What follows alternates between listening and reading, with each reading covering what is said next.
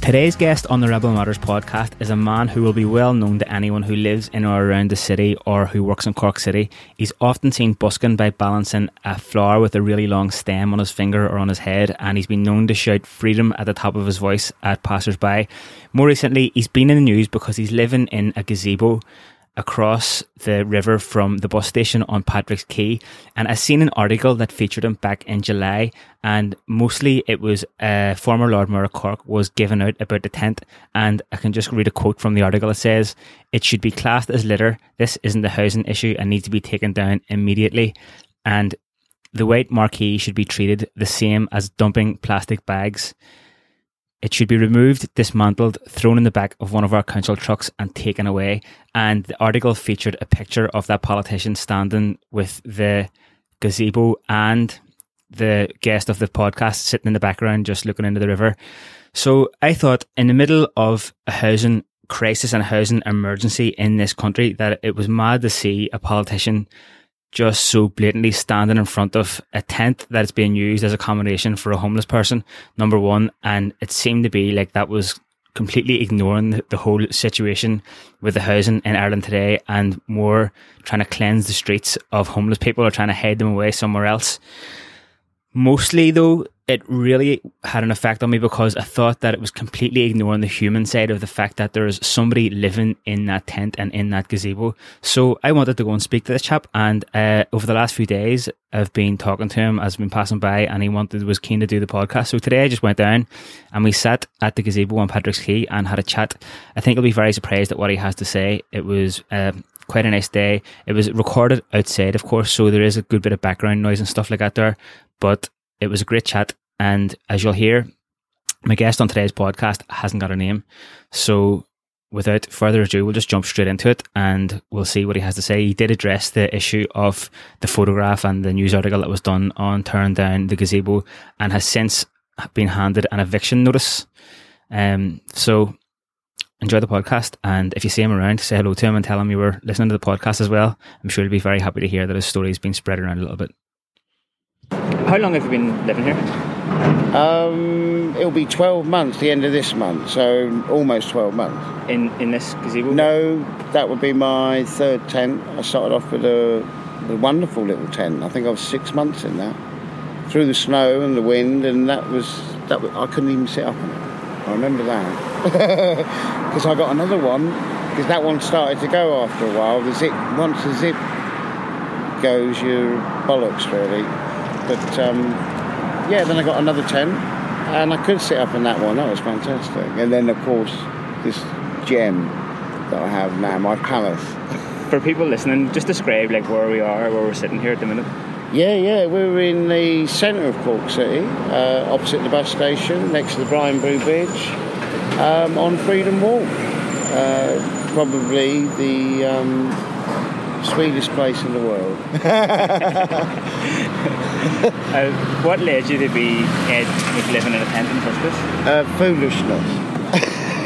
Disobedience, I think it was. Yeah. I've lived without a legal name for 4 years. 4 years? And yeah, it's sort of, you bounce along with it, see where it takes you. Was it kind of a philosophical decision to drop your name? No, I think it was it was an act of stupidity in a way. No, I was in a wonderful set of circumstances that allowed me to give up the name, but I didn't realise what was involved. But I was propelled to do it. That was all. What were you doing in your life when you decided to give up the name? At that time, I was looking after my buddy who was dying of cancer, and that would have. He was a real warrior in some sense, and some of that energy may have sort of permeated into my being, and I was sort of invigorated to. Had a real fascination for freedom, absolute freedom. What it means, why it's been withheld from us, and that was the journey really. It's freedom, but of course, freedom is all those other things. It's truth as well. It's love. It's peace. It's joy. They're all labels and descriptions, but the actual feeling of complete freedom is identical to your highest feelings of joy. Anyway, you know that. People kind of get to know you. I guess people kind of know your face around Cork City now. Yeah, I've done kind of in the news and stuff. Some crazy things in a way, but they're not. I mean, I tend to follow my joy. You know, I do the things that inspire me, and that has its own sort of path. Yeah. Did you moved over from England? Did you? Yeah, about 20 odd years ago, really. Yeah. That was a different life in a way, but it's still wonderful. Yeah, I moved over with. I had a partner and a son, and she was Irish, but it wasn't her fault. No, I'd fallen in love with Ireland then anyway, and it was a great place to bring up a child. What were you doing in England before you moved over? All sorts, same as any. Actually, I was a kitchen porter at that time, but directly before I was working in interior design. Yeah, theatres. That was. Yeah. And when you moved over, did you move in the house originally when you moved to Ireland? No, we moved in with who would have been my mother-in-law in Cork, and made her very fed up. Yeah, because children have that capacity, don't they? The mother and daughter is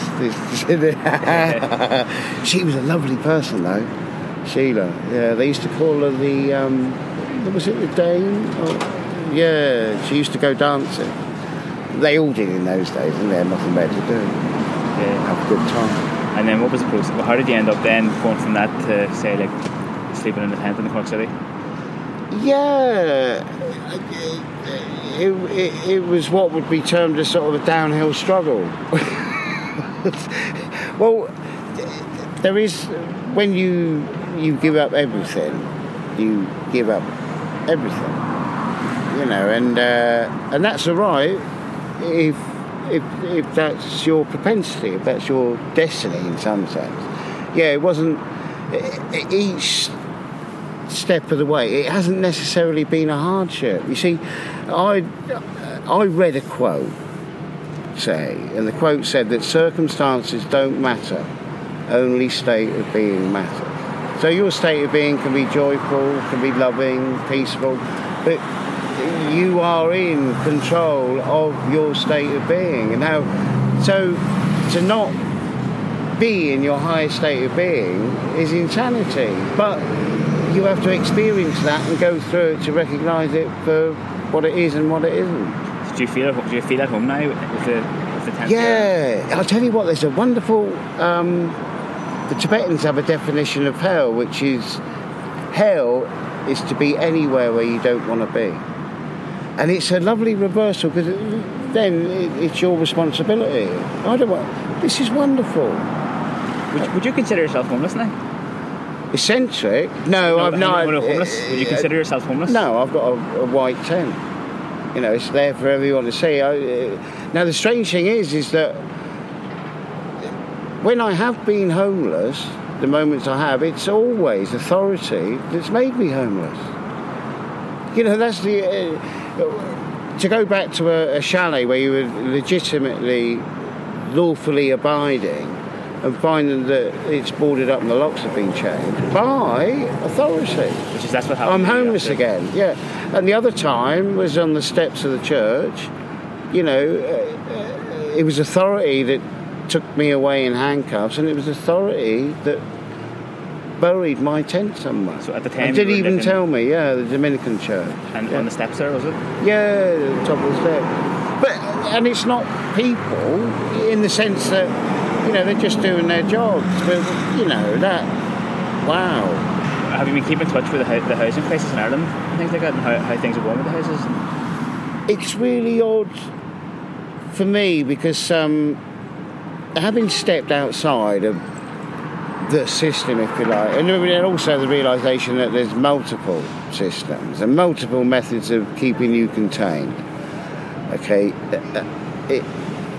you realise that the world, in some sense, is what it is. You see what you see and hear what you hear. You focus on what you decide to focus on. And I moved away from in some sense, like worldly things. It is what it is. You know, you're not here to save the world, you're here to save yourself. Now, that's not an act that... I have huge compassion for everyone and everything. But it is what it is. You know, there is an external world and an internal world. You know, the external world, in some sense, is a projection. But if you get your internal world, you know, where you recognise the perfection of every moment, where do you go? Where do you go? What? And also, the now is the only time that exists. Here is the only place. And it's like we're driven in some sense by the mechanism in place to go back, to regurgitate the past, to dream about the future. You know, get this and your world will be a better place. You know, you'll be better. No, go straight to the feeling. Bypass the ice cream. You know, you don't need an ice cream to bring you a sense of joy. You need to claim ownership of your reality. Is that part of the message from the busking that you do down outside the post office on Coventry Street? I don't know. I mean, I do things that like amuse and entertain me, really. And it's so lovely to, you know, when you inhabit a sense of joy, there is an obligation. You can't help but sort of pass it on. Just, wow, you know, like, sorry. Like for people in Cork, like a lot of people will have seen you outside the GPO, like balancing the flower on your finger and stuff. And yeah, I don't know what it is in a way. I mean, the flower takes me on a journey in the sense it does keep you totally in the now. You know, that was all it was, to find something that held you. Of course, anything does. But then combined, every now and again I do shout out freedom, and it comes from somewhere different. And what I did is I've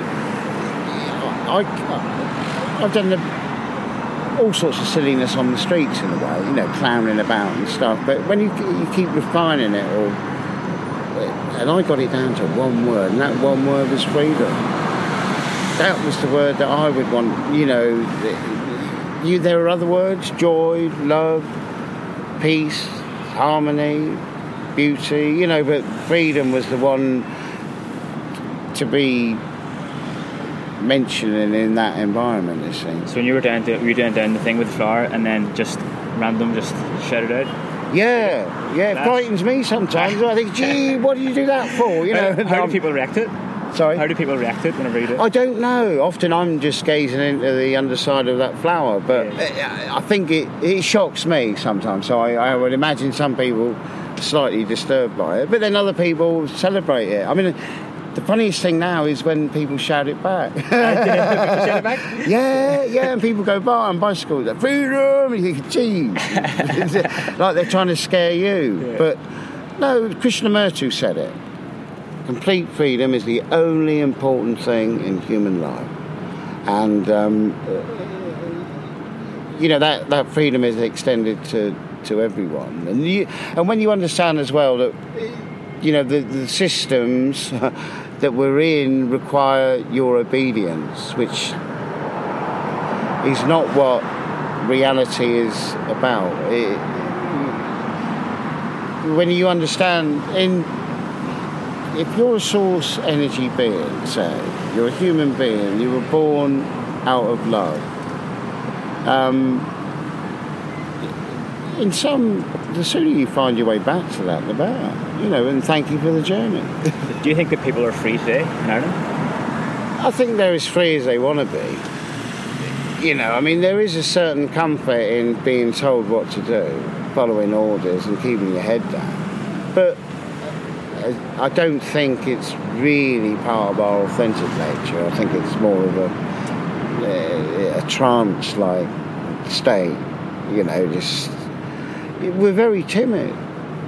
I've been very timid in the past. You know, I didn't want to upset, you know, filled in my tax accounts and yes sir, no sir, you know, and then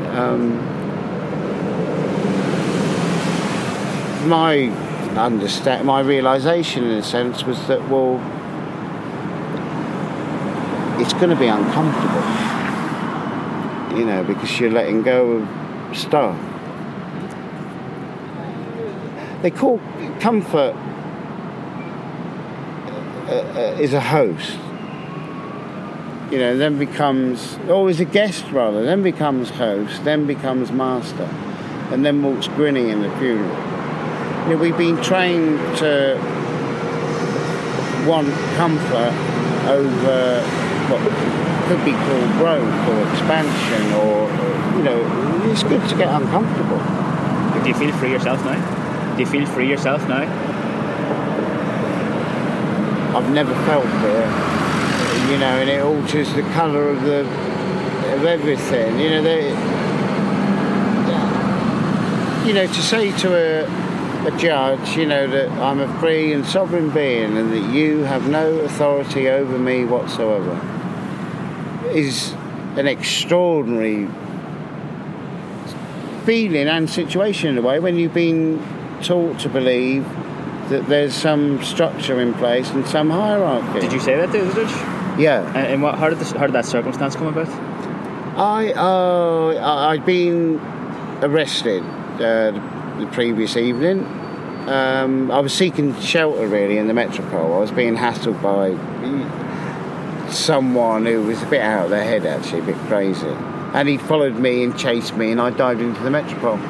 And they were great, but every time I came out, he was still there, and I didn't want to talk to him. And so eventually they called the police, and I got to sleep for a night in the cells. I felt quite safe there, and then went to court the next day. I was charged with trespass and a load of made-up junk.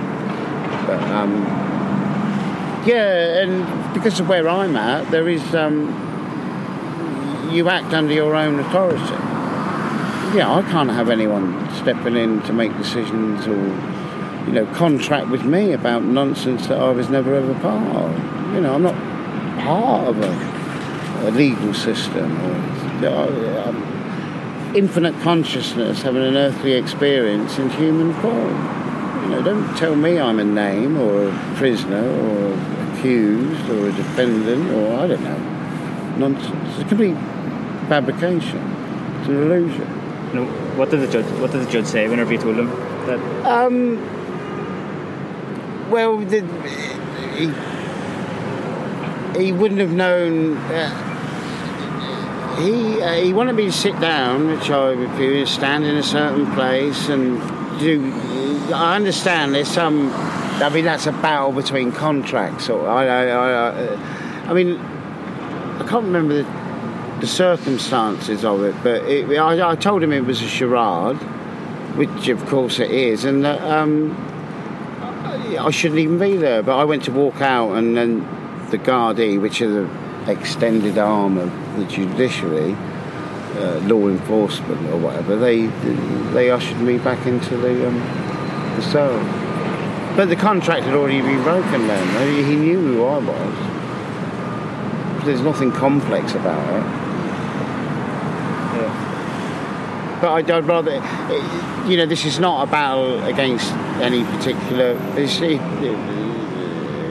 You know, these things happen, you know, and it's an opportunity in a way to treat each other. I did see him again 2 days later, and we were fine. He said I was a very intelligent and articulate person. Back in court? Yeah, a couple of days later on the Friday.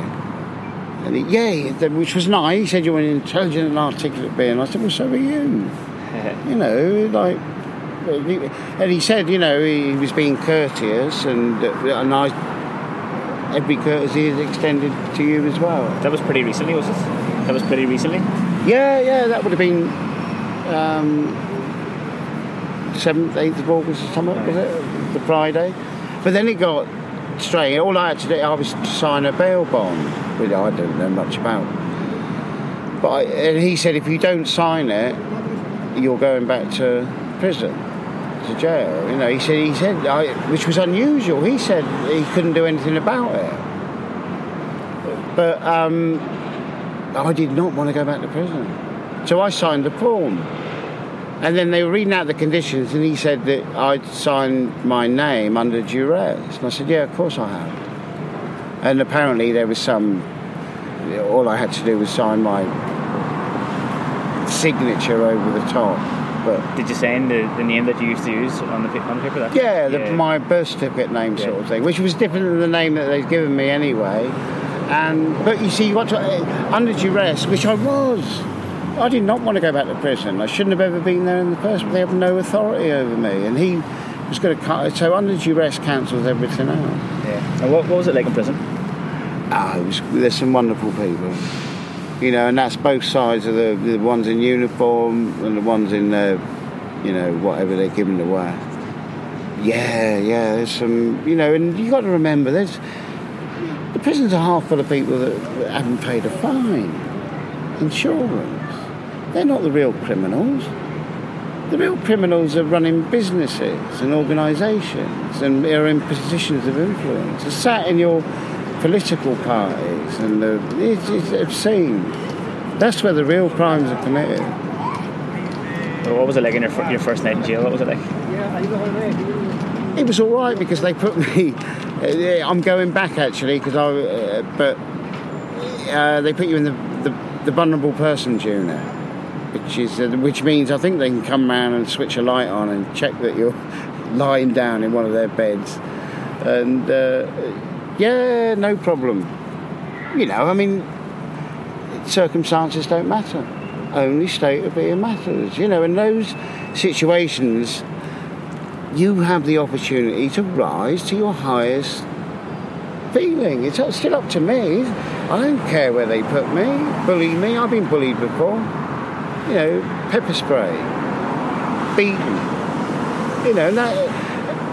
But see, what happens is in some people, when they acknowledge the truth, which is that they do not have any authority over you. There's an understanding that, I've just been found out,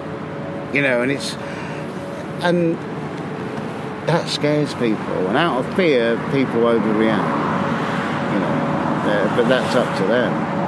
But it takes someone to kind of break out of the mould and stand up for people to realise that they don't have power over other people. Yeah, but also part of the energy, it's about forgiveness, absolute forgiveness. Most people don't know what they're doing. They're doing what they're told, and,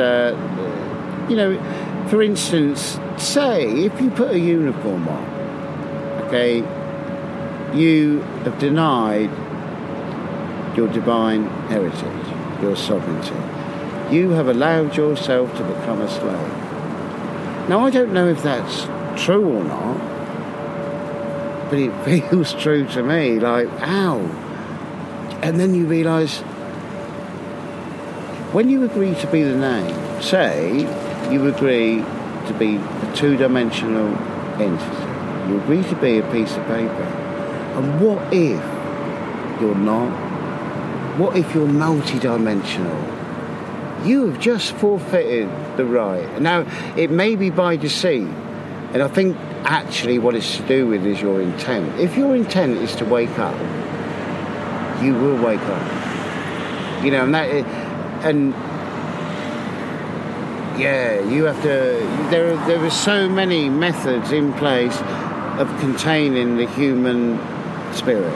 Is that why you dropped your name? Is that why you dropped your name? The reason I started, that idea that every sip of a beer is different. You remember that first one that you drink on a summer's day? Wow, I wanted that one. And then there'll be the one that you don't even remember. I was shit, and half the glass is gone. So the details of it come out afterwards in a way. I am walking towards my own freedom, that's all. I don't know what it means to anyone else. I don't see that it I mean, I always say to people, look, I'm the greatest person in the world. And they look at you like, you cheeky. You know, and I say, no, I actually mean it. I am the greatest person in the world at being me. Exactly the same as you are the greatest person in the world at being you. And now that understanding sets off like a part of you that, wow, you're right, actually. I do feel quite special, you know. And I am the greatest person. Of course I am. You know, this is, if you consider, I mean, first of all, there is a trilogy at work. You can't have one without the other, and that's time, space, and mind. Okay, so maybe there are one or two that are willing to go beyond time, space, and mind, which is the clear white light of consciousness from which everything in the universe comes from, which everything in the universe returns to. But that's not everyone. You know, people love the drama. They love pretending that, right, what did Alan Watts call it? Let's have a dream that's beyond our control and see if we can find our way back. He said we're playing the oldest game in the universe, the peekaboo, hide and seek, deliberately forgetting who we are, pretending that we're not God, or not creation, whatever you want to call it. But that is that is the truth. And it's a wonderful game. But don't pretend it has any meaning in reality. If you're born out of unconditional love, that's where would you? You wouldn't. Yeah, you might set out on a journey just to see where you're at. You seem to have thought about this quite a lot. Well, I think it starts off with thinking, and then it goes into non-thinking. There's a knowingness and understanding. And you know that when you express it through words will never be enough. You know, it's to do with the tone, the vibration, the colour, the light. I'm aware that I vibrate at a different level. I don't know how else to explain it in a way, but I see what I consider to be my truth, which is closer to the truth. And truth is love, and you know, it's joy. It gets crazy, but it's also very beautiful. Do you think that everyone has sort of that kind of divine thing inside themselves, where they already know that they're, you know, a very unique creation, and they're like very special and the best in the world at doing themselves, as you say, but this thing is to try and people to find that within themselves? Well, I'm still of the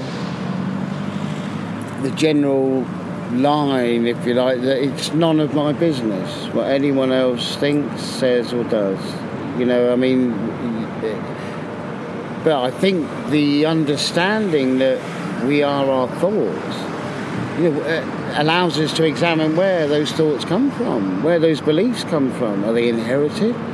Did society give us them? Our culture? You know, our political system? Are we, you know, you being... What I... Ultimately, we are love. You know, and there is a very subtle difference between mind-based consciousness and heart-based consciousness. You see, heart-based consciousness is born out of unconditional love. That is our true heart-soul essence. But there is a mind-made consciousness, which can come from absolutely anywhere, because it's of the mind, which is what the physical realm is. So you can oscillate between the two. You know, it's a bit like living in the now and living in the past or the future. You go around and, you know, the thought occurs that yesterday was better, or that, you know, you remember some incident from your childhood and you're back in. But you see, when you can construct your now and into this realm of joy, that, right, you live in a bubble of joy. So even when you go back to the past, it's joyful. And when you go forward to the future, that's joyful as well. And then what you realise is, actually, you can invent your own space and enter it. Now then you start to understand why there are mechanisms in place to lower people's vibration. What happens then if you create your own wee joyful world and something extremely shit happens at the time? Well, first of all, you probably wouldn't enter into the realms of judgment. You know, it's just another thing. You know, you think it's one thing one day, and then your thoughts on it are different the next day. It's not necessarily everything happens for a reason. There are no coincidences. And you've got to remember that there are certain principles in play, the law of attraction. You know, what you think about, what you pay attention to, you make real. So if you're having thoughts about squatters or unwanted guests, or then the odd rat will appear. So you could just get hit by a bus, even if you were a very nice person. That would be fairly shit. Of course, there is no security in that sense. You know, but people operate under a false sense of security. You know, and also maybe it's not about longevity. You know, maybe it's about finding your authentic self. You know, and then when you found it, so what? You know, remember, I mean, Jesus wasn't a Christian, Buddha wasn't a Buddhist. But they were profound teachers whose story may have got distorted, but they found the path to the realisation of self. And the journey is the goal.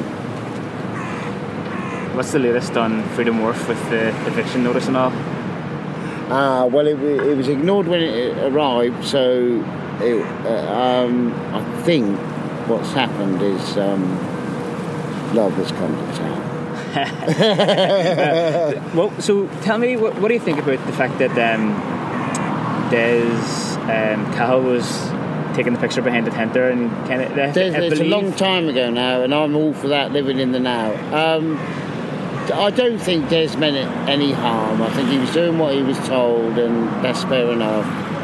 But this is about creation. This is about joy. This is about I can work with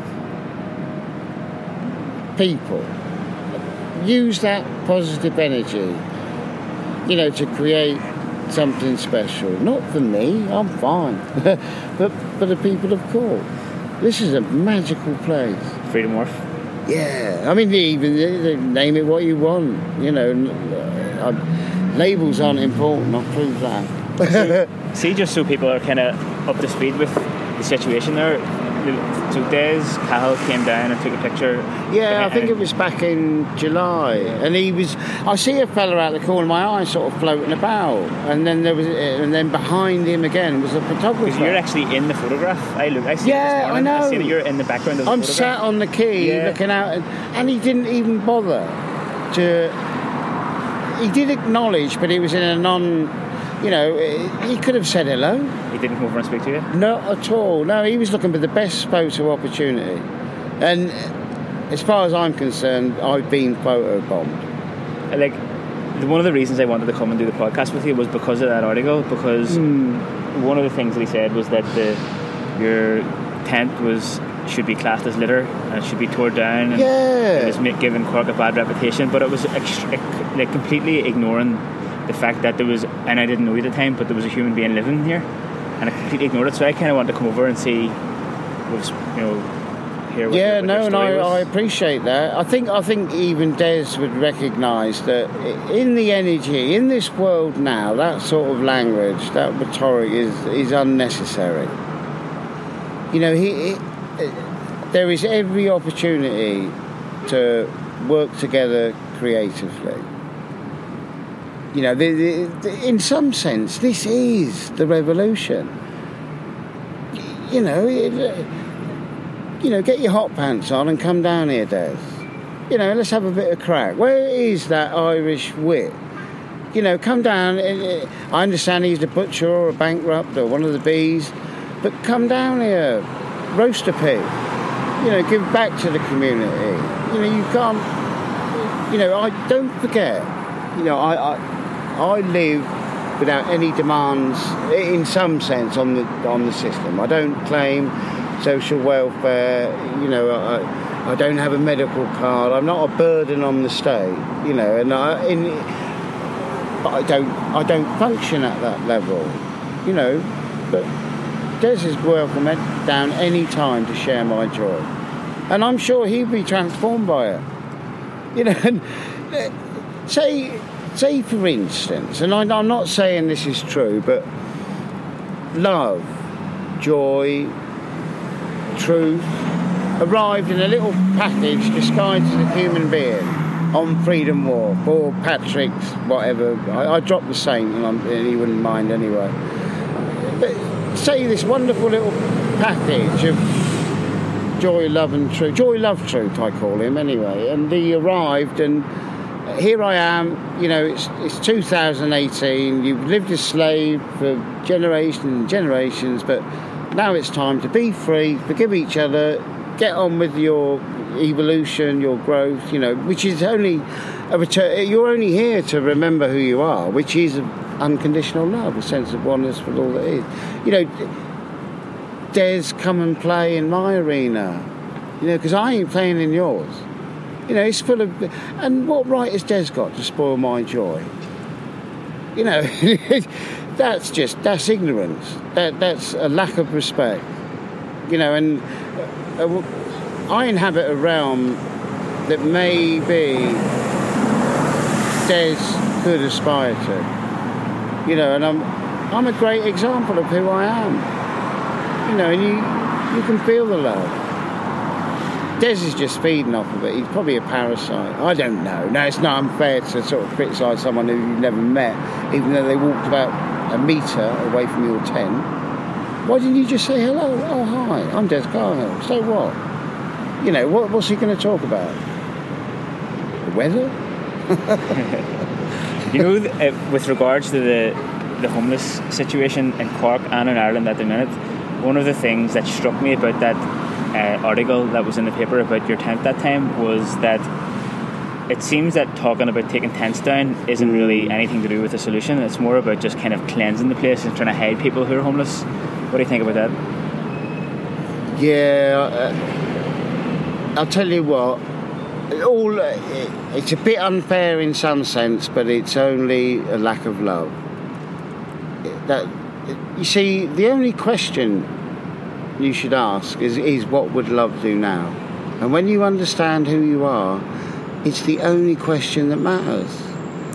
You know, and love just wants to be love. It doesn't have to do anything. It just wants to beam out. You know, they talk about, you know, radiating and maintaining unconditional love to all those within your sphere of influence. So I'll bump into anyone, you know, but it will be on my terms. You know, and now I'm coming from a... Sounds strange, I know, but I'm coming from a sphere of influence that is unconditional love. Imagine the potential of everything in a way, and realising that potential. You know, Des just wants to shit on everything. You know, no, that's not fair. It's not Des. It's the way people are trained. You know, put a lid on it, stop it. No, he's not doing it right. Since when has any one person's idea been better than anyone else? You can't even compete at that level. You know, how big is your... It's all about your beliefs, but you can go on beyond your beliefs. You know, and when you... Then all of a sudden, to some people, it all starts making sense. It is about love, and that's why they said it wasn't. You know, if there is a sense of oneness, say, Des is a part of me. It's a reflection of a part of me, say. So why am I going to... You know, I don't want to enter into his grotty little world anyway. By that same rationale then, he's a part of you, and you know, people should have a bit... In a way, we're all each doing each other favours. And ultimately, see, everything is an act of love. So... But judgmental mind will distort it and say, you know, that wasn't good for you, it wasn't good for your ego, it wasn't good for... Who knows? Who knows? Have you been involved in the homeless services in Cork at all, like the accommodation and stuff like that there? Yeah, I benefit from the Simon Community Penny Dinners, the Yellow Bus, the wonderful volunteers. You know, I mean, yeah. But I would say that, you know, it's not the homeless and the homes. You know, there is no this the society that we live in runs at a level below where we're at. You know, all it is lack of love. Or, you know, to think the way that we do is lack of love. It's not a true understanding of who you are. That's all. You're performing a role. You know, we're actors in a way. Like on a practical level, what's it like? What are the homeless services like in Cork? Fantastic. Are they? Yeah, like yeah. Can you give it? You know, but different people benefit from different. You see,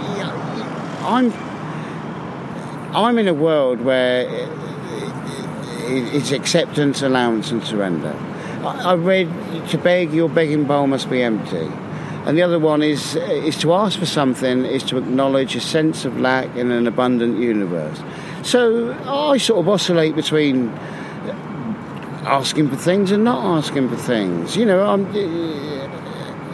but it's a happy accident that I got myself in that situation. I've lived without money for 4 years, and the first 6 months are horrendous. You know, you think you're going to die. And part of you does, in a way.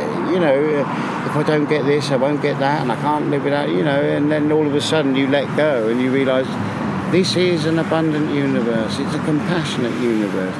You know, and some of the things that have happened to me, the people that have helped me, the deeds that have been absolutely phenomenal. You know, and they're born out of love. How did you get through that first 6 months when you were under pressure with no money? Yeah, I have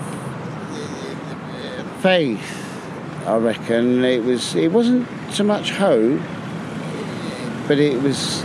Faith is the ability to test your ideas for truth. And, you know, I was boldly marching off towards my freedom. And that's what sustained me in a way. The journey seemed to have some validity, some authenticity to me. I can't speak for anyone else, but it suited me. It suited... Yeah, the clothes... Yeah, why not? And so what? I don't... Yeah, I got myself into a place where you can't love another more than you can love yourself. Now, see, people wouldn't want to, you know, you wouldn't want to hit that's arrogance, you know, but there's also part of you that understands that humans should be a bit more arrogant. You know, human beings are the most splendid, the most marvellous, the most magnificent creatures in the universe. You know, to believe that Paul It or me, or I'm only human, is a myth that you've inherited. It's a lie that you're taking on board to serve someone else's ego. And that's okay. You know, our nature is to help other people out. Maybe we're helping others survive. Maybe it's our consciousness that maintains their existence. Maybe when you move into a finer consciousness, they don't exist anymore. And wouldn't you fight for your existence, even though you lose? One of the lines that's going around at the minute from the City Council is that there's enough beds for every homeless person in Cork in the homeless services shelters or whatever. So, but I've spoken to a few people before homeless people who've disagreed with that very strongly. What do you think? Everyone's entitled to a home. If we lived in an environment that cared about people more than it does, you know, I went looking for a room in a hotel. Okay, that's a mistake. But I'm a human being. I wandered into a hotel having been chased there, and all I was looking for was a room. And what I realised was that unless you had the $290 in your pocket, you know, you weren't even welcome. So I was born into someone else's economic plan. Is it dangerous to be homeless at the minute? It's dangerous for authority.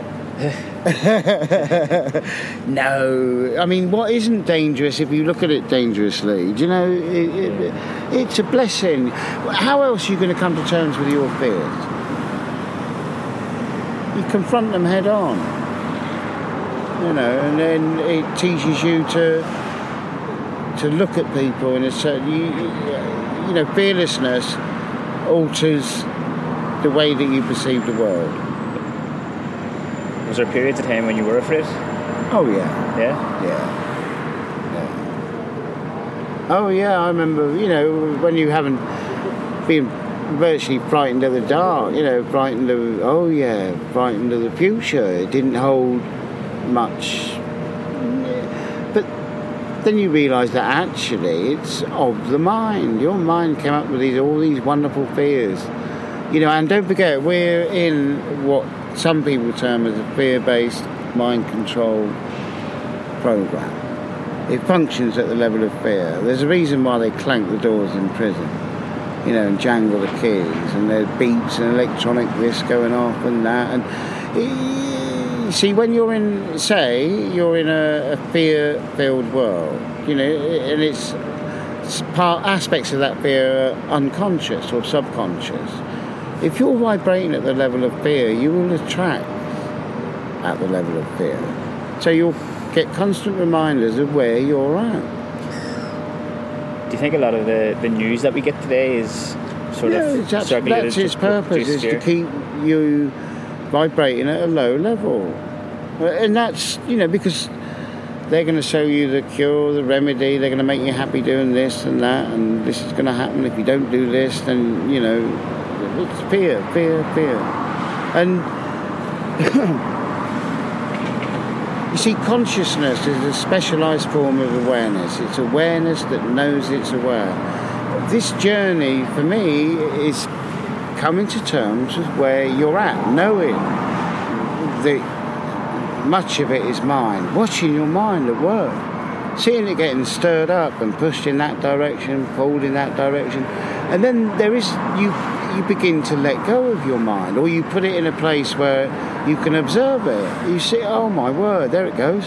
Where did that dirty, filthy thought come from? Oh, I see, it's that time of the month again, is it? Or, you know, something's initiated a thought about this or a thought about that, and it goes back to, you know, symbols and colours and messages that they're giving out and distract.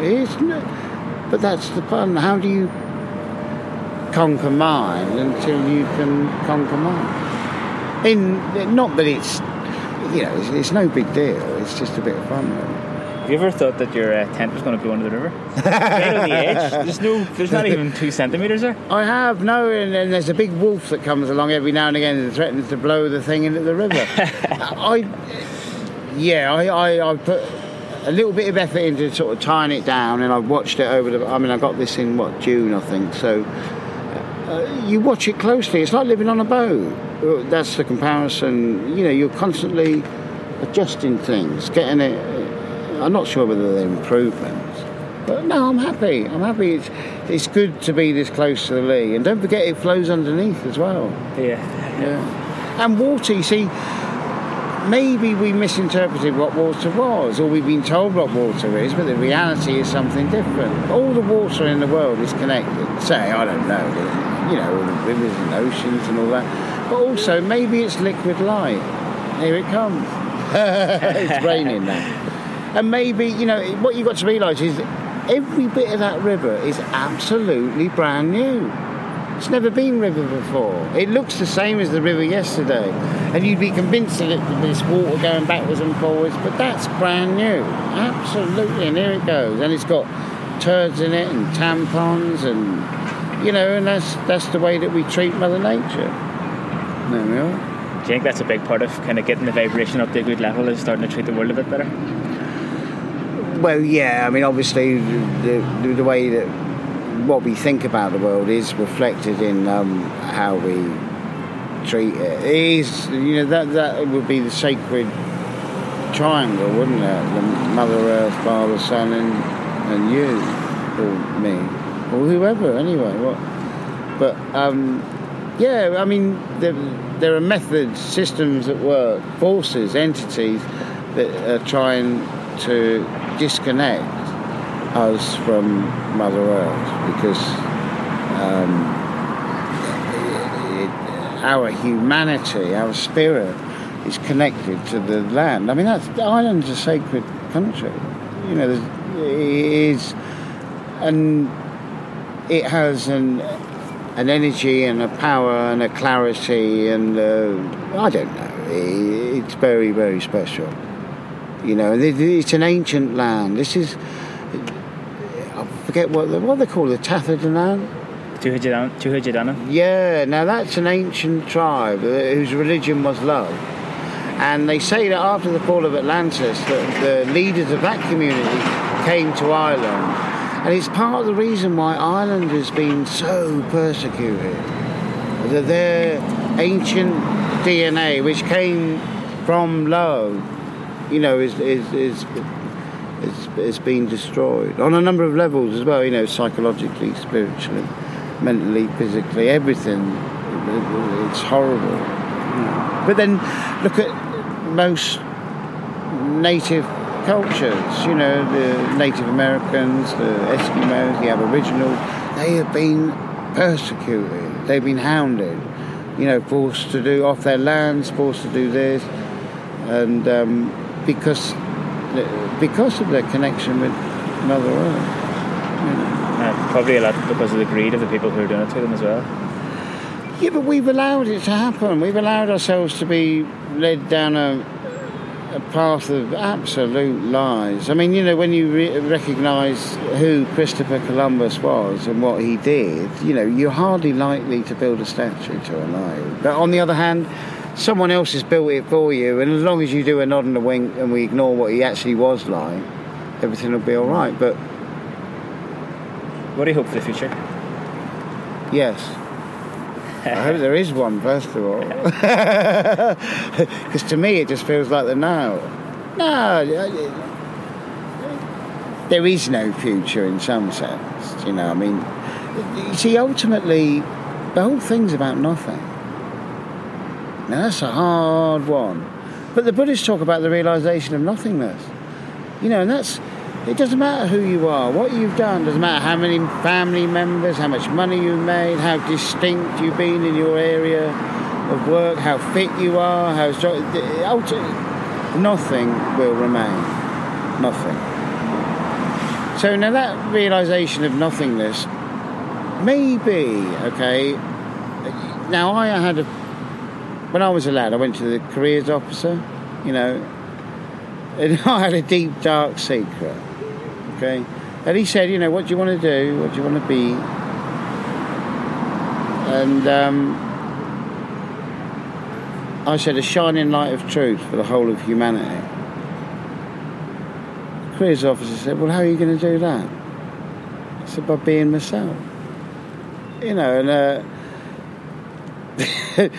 I want it to be a feeling. Okay, now that is the silliest thing I've ever said, in a way, but it's true. I want it to be my grandest... Now, a feeling is invisible.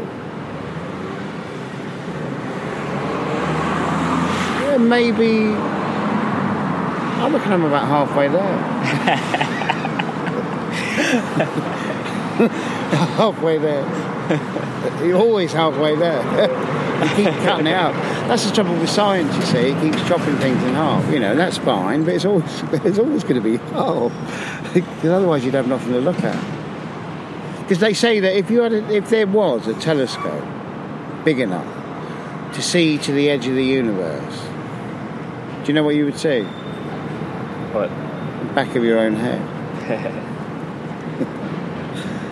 You're the length, breadth and depth of your imagination. This is all of the mind. It's all about your belief. That's why they want your mind. They got you by the mind. I feel like shouting freedom. Give it a whirl. Freedom! Brilliant. Do you know how to do it in Irish? Saoirse? Go on. Saoirse! Brilliant. Brilliant. Do your version, I'll do mine. I love...